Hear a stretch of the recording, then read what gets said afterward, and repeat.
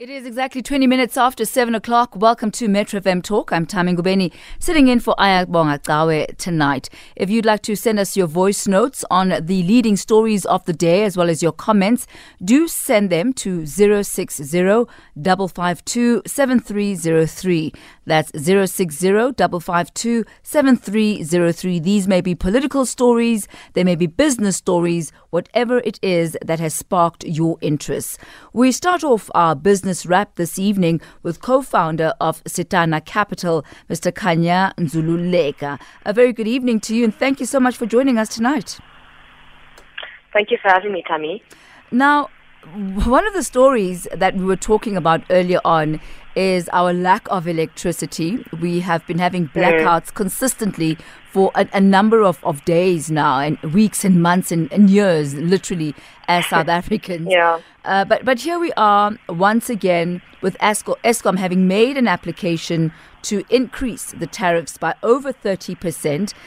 Talk to us about this application as well as the decision, which is expected later this week. Yeah, as you're saying, Tami, as a country, we are in quite a bit of an issue. Having an energy supply that is not reliable is definitely, putting us at risk for a number of things. So as you were mentioning, Eskom has applied to get an increase in their tariff for the 2023 year and a 9% increase in 2024. This is based off the fact that, they've revised their assumptions as it pertains to diesel costs, as it pertains to the depreciation of some of their assets. And obviously the public and some opposition parties such as the DA are up in arms. Effectively, we're essentially in a position whereby we have an unstable power source, and yet, we have Eskom then coming back and saying that, we want to increase the price by 32%. It remains to be seen if, it would even be sustainable, but from our own personal perspective, I don't see it being sustainable given all the pressure that has been put on the consumer thus far in the year. What I found quite interesting, Khanya, I don't know if you saw this article in the City Press this past weekend. Nicholas Wood-Smith wrote an article in the City Press putting forward a case for privatization as far as Eskom is concerned. And what he was saying is that Eskom has had no competition in the country. They've had a monopoly. But that since the 1990s, Eskom was very much, I guess, underpinned and supported by government, and they were undercharging right from the beginning. And because they've had no competition, and because they were getting leverage from government and being subsidized so heavily by government, they were not in a position to basically position themselves equitably in the market so that their pricing was influenced by real market dynamics. What are your views on that perspective? I think it's definitely a view that should be considered. Obviously, we all know, market theory, that if you have competition, the theory says that you get more efficiency, competition should be able to drive prices down, so forth, so forth. However, I do think that from my perspective, we're not necessarily dealing with a private company. We're dealing with a state-owned entity whose mandate is to effectively create, to contribute towards government's mandate to create an environment that makes it, best and optimal for businesses to operate.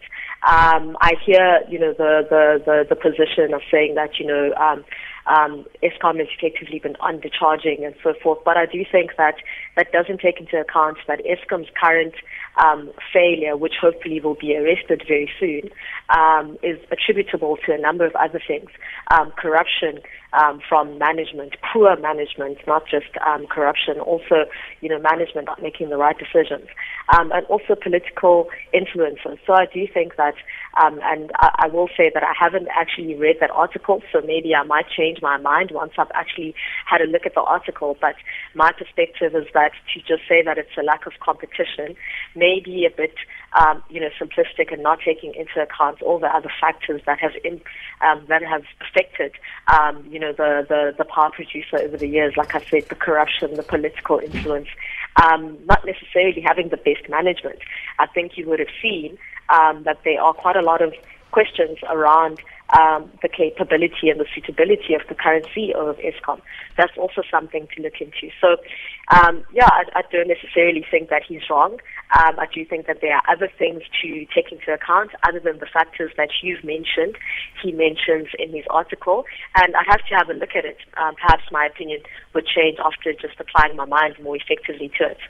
One of the aspects, Khanya, that were highlighted is the fact that sales, electricity sales specifically, have gone down by 14.7%. And this is due to a shrinking economy. I found that quite ironic because the shrinking economy is also largely due as a result of Eskom's inefficiencies. Exactly. I don't even know what the proper... what's the English analogy, allegory, or whatever it is. I don't even know what you can compare it to, but energy is a big thing for this country. On the show, we've had a look at a number of company results, mining companies in, the poultry space, FMCG, and they have all, highlighted the impact of load shedding on their operations. It's an impact on the cost, but it's also an impact on the demand for their product because the consumer is directly affected. So it is actually quite ironic, and I do think that, if things get right with Eskom as a country, we would have ticked a major box to move us forward. So what happens if Eskom does not get the 32% increase? It was in September that Eskom confirmed that they had indeed requested this increase from NERSA. What would be the implications for Eskom should they not get this? I think that, they probably would have a look. There are multiple options.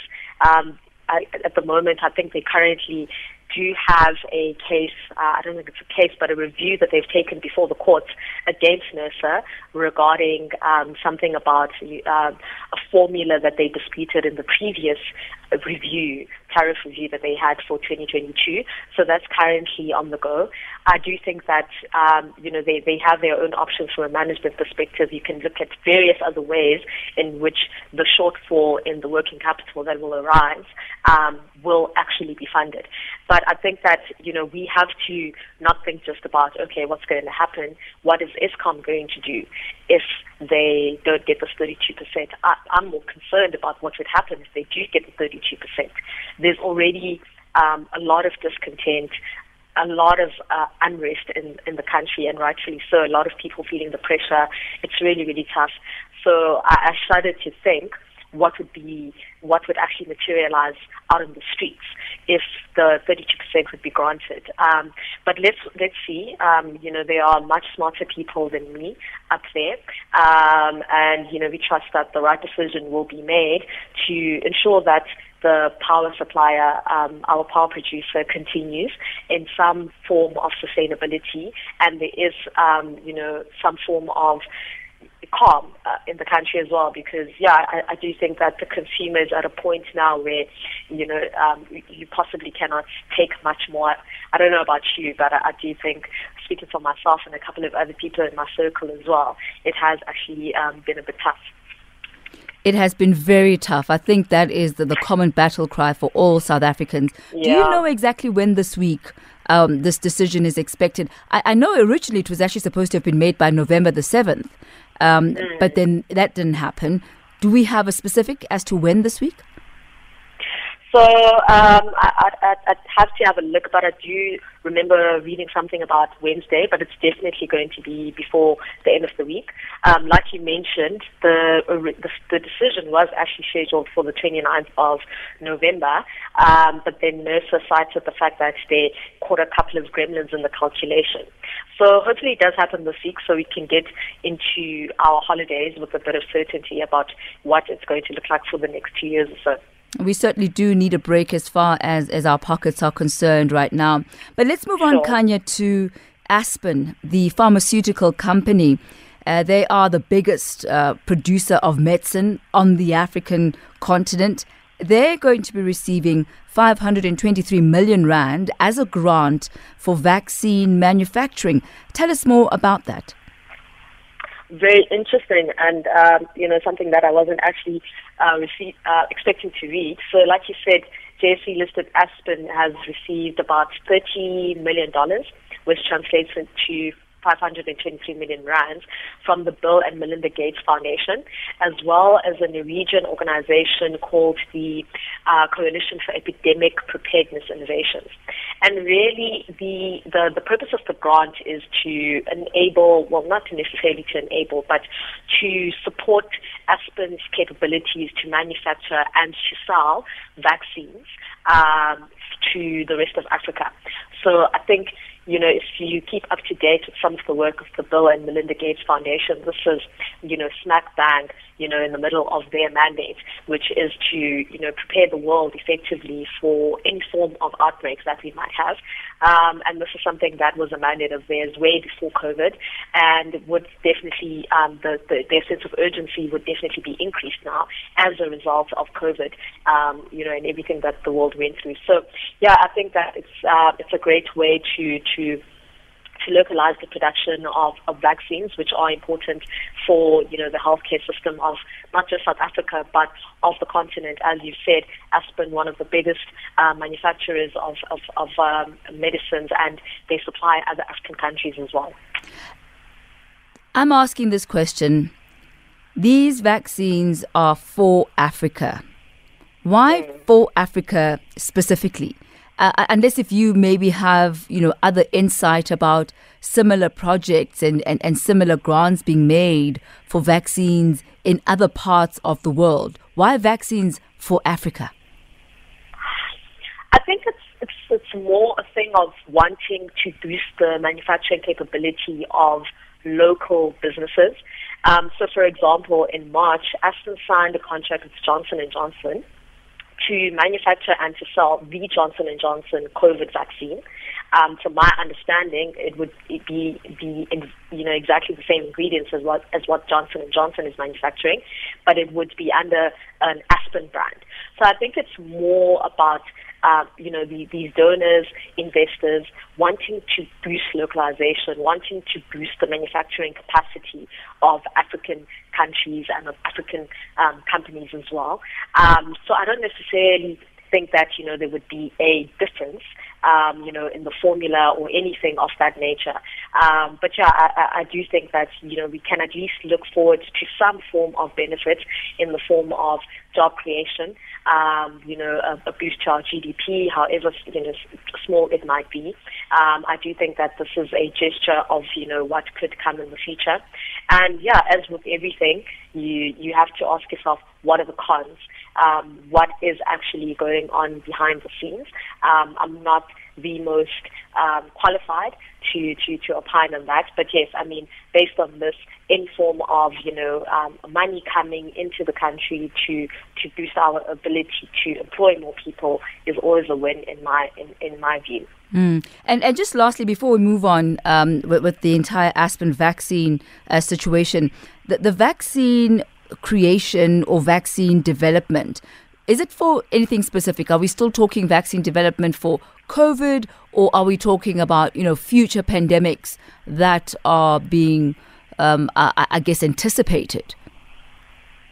Yeah, so so that's the interesting thing, and I think that if you spend any amount of time on YouTube, you'll come across some of the conspiracy theories about, why are we going to be preparing for vaccines. But I do think that, where we are, there's a need to be prepared. I think that COVID has showed us that we need to be prepared for anything. And from what I can see, this is effectively to enable Aspen to be ready, from any form of outbreak. I don't think it's necessarily limited to COVID. It's just for any form of pandemic outbreak that might actually come, and to ensure that the company is ready to supply the African population. Now, Khanya, I'd like us to move to a story that I think is quite relevant, specifically now, when we're talking holidays and we're talking travel. And travel obviously comes with travel restrictions. We all need visas, or at least most of us need visas to be able to travel to, countries of our choice. But now, South Africa, our very own country, according to these reports, is ranking amongst the lowest for Africa visa openness.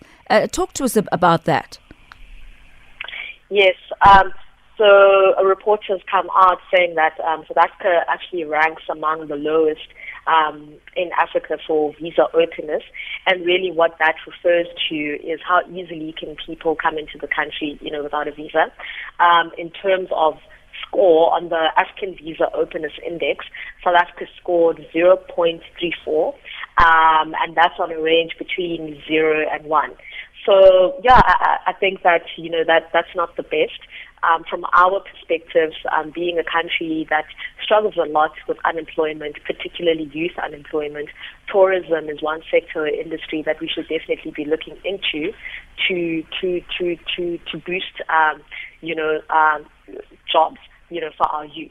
And before COVID, that seemed to be coming on nicely. Everyone loves Cape Town. That seemed to be coming on nicely, but after COVID 2020, that was slashed dramatically, and the country has really struggled to really, bring it up again. So I mean, not the best, but with these things, you always have to balance it with the other view, right? To say that, okay, fine, if you just allow, free movement, what are potentially the cons of that? So yes, free movement will, theoretically really boost investment in terms of having potential business, people coming in with interests and investments coming into the country and being able to, assess everything freely. However, you wonder, what would potentially be the cons of that. So yeah, I mean, not necessarily the best of news for the country today. Because what we're finding here, and based on the report, is that a number of African states are actually quite positive and encouraging when it comes to the removal of travel barriers, wanting people to move freely from one country to another to be able to either work or go there for tourism, and boosting the travel economies. And countries that have actually removed some of these visa requirements are seeing quite a boost in their travel tourism, as well as the contribution, I guess, of tourism to the GDP. But how specific was this particular report? Is it just about getting the visa before you actually leave your own country? Because I know in some other countries you can literally just get the visa when you land at the airport, and it's quite easy. Yeah, so I mean, I think the index, would have looked at, a number of things. Whether a country offers any e-visas, like to your point, whether a country actually offers visas on arrival. So to your point, there are other African states that are quite open. So notable ones being Benin, Seychelles, Gambia, Ghana, Rwanda, Nigeria. And a couple of those actually do offer visas on arrival. So yeah, South Africa a lot more restricted, than some of these other countries. And yeah, I mean, I think that Ghana definitely, has benefited a lot from, lessening restrictions. Year of the return, that was a huge success for them. And it's from our side, obviously, our government is just taking a different view. Our last story that I'd like us to focus on tonight, Khanya, is the preferential treatment that South Africa has received as far as market access from the United States, largely because of AGOA and the trade terms that AGOA afforded us as a country as far as being able to export into the United States market. Talk to us about some of the benefits of AGOA for South Africa and how that looks like it's on the balance at the moment. Yeah, so, the African Growth and Opportunity Act, that's been in the headlines for the longest of times. So effectively, it is an act that essentially provides preferential access to the U.S. market for a number of sub-Saharan African countries. And the basis behind why the USA has offered this is to effectively help those countries in terms of, development and provide a market for their products. The United States being one of the biggest consumer markets in the world. And other countries have relatively, had it, I don't want to say easy, but there's been less chatter, around their involvement. But when it comes to South Africa, since its launch in 2000, there's been chatter around how, South Africa actually, shouldn't actually benefit from this.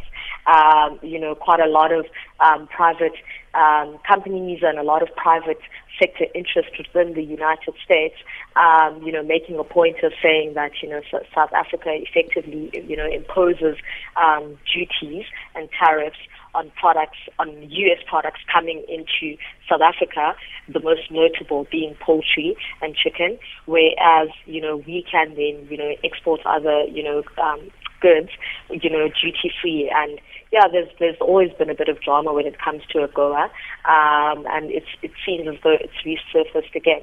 All right, we'll leave it at that for this evening. Khanya Ndzululeka, thank you so much for today's market update. She's the co-founder of Setana Capital. AGOA expires in 2025. Will these favorable trade terms continue for South Africa? We see the United States saying the European countries and the European importers have had an unfair advantage.